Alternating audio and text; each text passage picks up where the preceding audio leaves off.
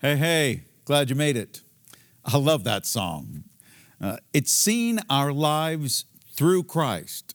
It's accepting the call to join Jesus. It's unreservedly following Him. I mean, that's where we begin to see clearly now. That's where the power resides. It's in Christ Jesus. And the government will be upon His shoulders. Sounds pretty good, doesn't it? Do you find comfort in knowing that there is a kingdom out there that is above corruption, full of grace and truth, that can't be shaken, that will last forever? Me too. Okay, so we start a new series today, taking specific notice of what Jesus said and did in the Gospel of John. What words came out of Jesus' mouth? What action backed up those words? Now remember our premise that the power resides in Christ Jesus. It comes from this. Anybody that can predict His death, burial, and resurrection and pull it off has got the power. Whoever can do that holds the power. He's got it. So whatever comes out of His mouth and produces results, that's what we call word power. And before John writes down anything, he wants any possible ambiguity about who that word exactly is cleared up. So he says, "In the beginning was the Word, and the Word was with God, and the Word was God. He was with God in the beginning. Through Him all things were made. Without Him nothing was made that has been made. The Word became flesh and made His dwelling among us. We have seen His glory, the glory of the one and only Son who came from the Father, full of grace and truth." The Word was Jesus. Jesus, who was with God in the beginning of the creation of the universe, and Jesus, who is one with God and has always been. And this Jesus became a human being 2,000 years ago, and we celebrate His birth every year. He became real, flesh and blood, physical, human being. The Word became flesh. Dr. Rachel Eckhart has what she calls an age man suit. She puts it on her young medical students to try to help them feel a little bit more with their elderly people. The suit has ear protectors that stifle hearing. It has this yellowish visor that blurs eyesight and makes it hard to distinguish between colors. It has knee and elbow pads which stiffen and limit joint mobility, and a Kevlar-style vest which presses in uncomfortably against the chest, and then finally padded gloves to limit hand capabilities and also the sense of touch. It's a custom-made suit to simulate the physical consequences of aging. And when she straps her students in, she says, "Welcome to old age." She says she wants to turn these young, energetic, hopeful doctors into slow creaking beings in an effect to bridge the gap between them and their geriatric patients. Now, there is something very similar to that and what God the Creator did in sending a part of Himself in the form of His Son to become one of us. That the Word became flesh is now relatable to us, identifiable to us, connected to us, sympathetic to us. Our Father couldn't stand the thought of being away from us, of being distant from us. So He bridged the gap. The Word became flesh. Now, later on in this first chapter of John, he is going to write about John the Baptist, who was with two of his students, two of his disciples, And they were in a setting where Jesus unexpectedly walked by. And John the Baptist said, "Look, the Lamb of God." And John, as he's recording this, said that right after he said that, the two students that were following John the Baptist stopped and began immediately following Jesus. And the text picks up in verse 38. Turning around, Jesus saw them following and asked, "What do you want?" They said, "Rabbi, where are you staying? Come and you'll see." So they went and saw where he was staying, and they spent that day with him. Andrew, Simon Peter's brother, was one of the two who heard what John had said and who had followed Jesus.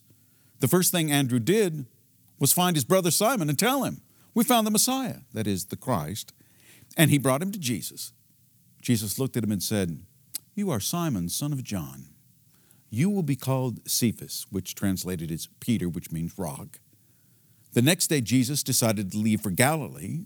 Finding Philip, he said to him, "Follow me." Philip found Nathanael and told him, "We found the one who Moses wrote about in the law, and about whom the prophets also wrote, Jesus of Nazareth, the son of Joseph."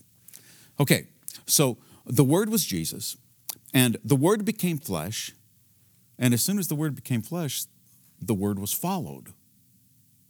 Jesus found Andrew, and the next day Andrew found brother Peter, and they followed the Word. The following day, Jesus found Philip, who immediately found Nathanael, and they also followed the Word. You see, not only did this Word become real flesh and blood, it was also powerfully influential. Thus, the following. At Jesus' first meeting with Peter, he renames him the Rock. Now, Peter was many things, but one thing he wasn't was a rock. In those early years with Jesus, Peter was unstable. He was impulsive. But he would become a pillar in the early church. You see, Jesus named him not for what he was, but for who he would become. I like that. Do you think that new name that came from Jesus was something that was influential over Peter's life? Oh, you know it.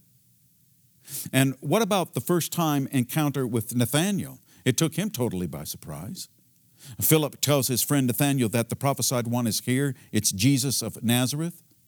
And Nazareth had a pitiful reputation as a town. It was a small community covered in poverty, nothing noteworthy to mention. So when Nathanael heard where Jesus was from, why, he just verbalized the prejudice that already existed about that place. In fact, he just said it, Nazareth. Can anything good come from there? But here is where the influence of Jesus is again unpredictable. Jesus doesn't rebuke Nathanael for his hating. Jesus doesn't scold Nathanael for his obvious bias against a group of people. I mean, think about it. What Jesus could have said right after Nathanael said those ugly things about Jesus' hometown, or at least implied it. Jesus could have said, "You don't think anything good can come from Nazareth? I want you to know that the only prayer you have will be through the goodness of someone from Nazareth." I mean, Jesus could have said that. He didn't. Look what he said. When Jesus saw Nathanael approaching, he said of him, "Here truly is an Israelite in whom there is no deceit." "How do you know me?" Nathanael asked. Jesus answered, "I saw you while you were still under the fig tree before Philip called you." Then Nathanael declared, "Rabbi, you're the Son of God. You're the King of Israel."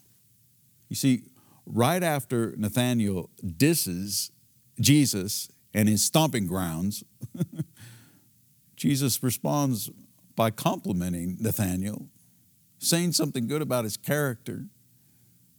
And then Jesus reveals knowledge of some private moment. I mean, because right after Jesus says, "I saw you under the fig tree," Nathanael knew exactly what Jesus was referring to. And he immediately begins worshiping him as the Son of God and the King of God's people. Do you think that little exchange had some influence over Nathanael to want to follow closely? You see, the Word was Jesus, and the Word became flesh, and the Word was followed, and then we find out that the Word had feelings. Early on in Jesus' ministry, he and his disciples, along with Jesus' family, were all invited to a wedding celebration. It was the groom's responsibility to provide the food and the wine for everyone, and it would be embarrassing, even shameful, if either of those things ran out. Well, somehow Mary, Jesus' mother, found out that the wine was gone. And so she turned immediately to Jesus. Pick up the text in chapter 2, verse 3. When the wine was gone, Jesus' mother said to him, "They have no more wine." "Woman, why do you involve me? My hour has not yet come." His mother said to the servants, "Do whatever he tells you." I'm not really sure we can do anything but make conjectures. Well, for 30 years, where has Jesus been? He's been at home. He doesn't start his ministry until he's 30. So day in, day out, for the last 3 decades, it's been Jesus and his mother Mary. The bond that they shared, it had to have been extraordinary. And even though Jesus' initial response to his mother seems reluctant, Mary knew her son well enough to know that, he's really the only one you go to when you've got a problem. She somehow knew he would fix it. So Jesus has the servants fill 6 large jars that were used to hold the water that would be used in the ceremonial cleansing, the washing of the feet, some of that. Held about 25 gallons each. He has them fill them to the brim, and then he asks someone to draw some of that water out and take it to the wedding host, who tastes it, not knowing where it came from. If he did, he probably wouldn't even have drank it to begin with, but he tasted it, and he said it's the best wine he's had all night. Crisis averted. Think about this, though. Jesus saw the faith of his mother. He felt the impending shame on the groom and his family. And Jesus' compassion, it just took over. The word had feelings. And then John, who was not known for following a chronological order of the events in Jesus' life. No. He takes an event that happens near the end of Jesus' ministry, and he plugs it in right here. A shocking, unforeseen moment. It was Passover, and hundreds of thousands of people came to Jerusalem. Scholars have guessed that it would have been at least 200,000, probably upwards of 1 million people. So they all come to Jerusalem. Look what the text says. Jesus went in the temple courts. He found people selling cattle, sheep, and doves, and others sitting at tables exchanging money. So he made a whip out of cords and drove all from the temple courts, both sheep and cattle and all. He scattered the coins of the money changers and overturned their tables. To those who sold doves, he said, "Get these out of here. Stop turning my Father's house into a market." Now, y'all go with me here for a second, because I don't know if the movies that I've watched of Jesus clearing the temple have etched something in my mind, but as I thought more about this, this is supposed to be servicing upwards of 1 million people. I guess I just always kind of thought it was just a couple of cows and a sheep or two, and then maybe 1 or 2, 3 at the most, little vending tables where money was exchanged. But you all, if this is servicing this multitude, I mean, think of the livestock that they would have to have on hand. I mean, a sale barn is a better picture for you to have in mind, I think. I mean, all of these cows and all of these sheep and vendors, one lined up after another. I mean, I think what Jesus did is he must have caused a stampede of sorts, just this enormous ruckus. But keep going with me. Who was there? Well, you would definitely have the Roman military. They would be present. You would have the temple guards. In other places in the Bible, it talks about that there were guards especially appointed just to the temple area. The religious elites, the Sanhedrin, the Pharisees, and the Sadducees, they would have their own armed soldiers. disruptions were prepared for before Passover would ever begin. I mean, they've been doing this for thousands of years. The police would know how to manage the crowd to avoid escalation. The Jewish leadership, especially in the temple and surrounding area, would be poised and ready to immediately respond to any challenge to their authority or disturbance that would take away from this orderly week of Passover feast. And yet, no one even dared to approach this one man who by himself, his disciples didn't help him clear the temple. It was Jesus alone. This one man who got everybody out and all the livestock. And I guess it just kind of hit me. Why? I mean, why did no one restrain him? Why did no one intervene? Why did no one stop him? And that's what John is showing us. Because the word was formidable, impressively powerful and capable. Why did no one restrain or intervene? John wants his readers to know the simple truth.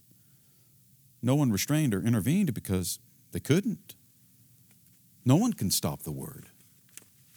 The word has never been restrained. It's never been overpowered. The word has never been conquered. The government of his everlasting, unshakable kingdom rests on his unchallenged and unbeaten shoulders. And that is where the citizenship lies for those who are in Christ Jesus. John is giving us a word picture of a most powerful word.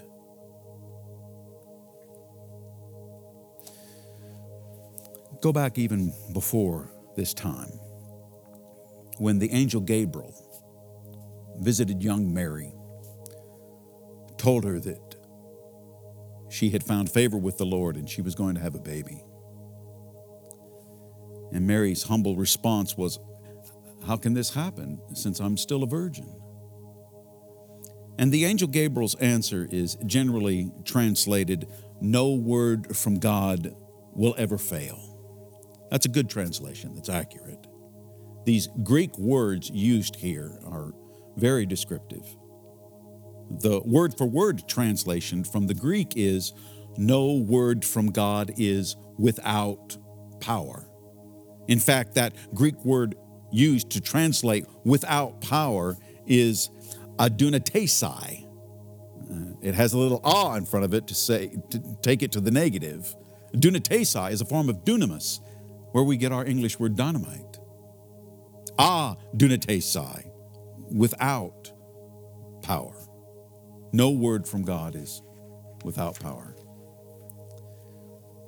This word became flesh and started a following that continues to today. This word that has feelings of compassion has received all power and authority. This word is Jesus, who spoke galaxies into existence, who spoke breath into all creatures. And this word speaks disappearance to all of our sin and failure. This word deserves our worship.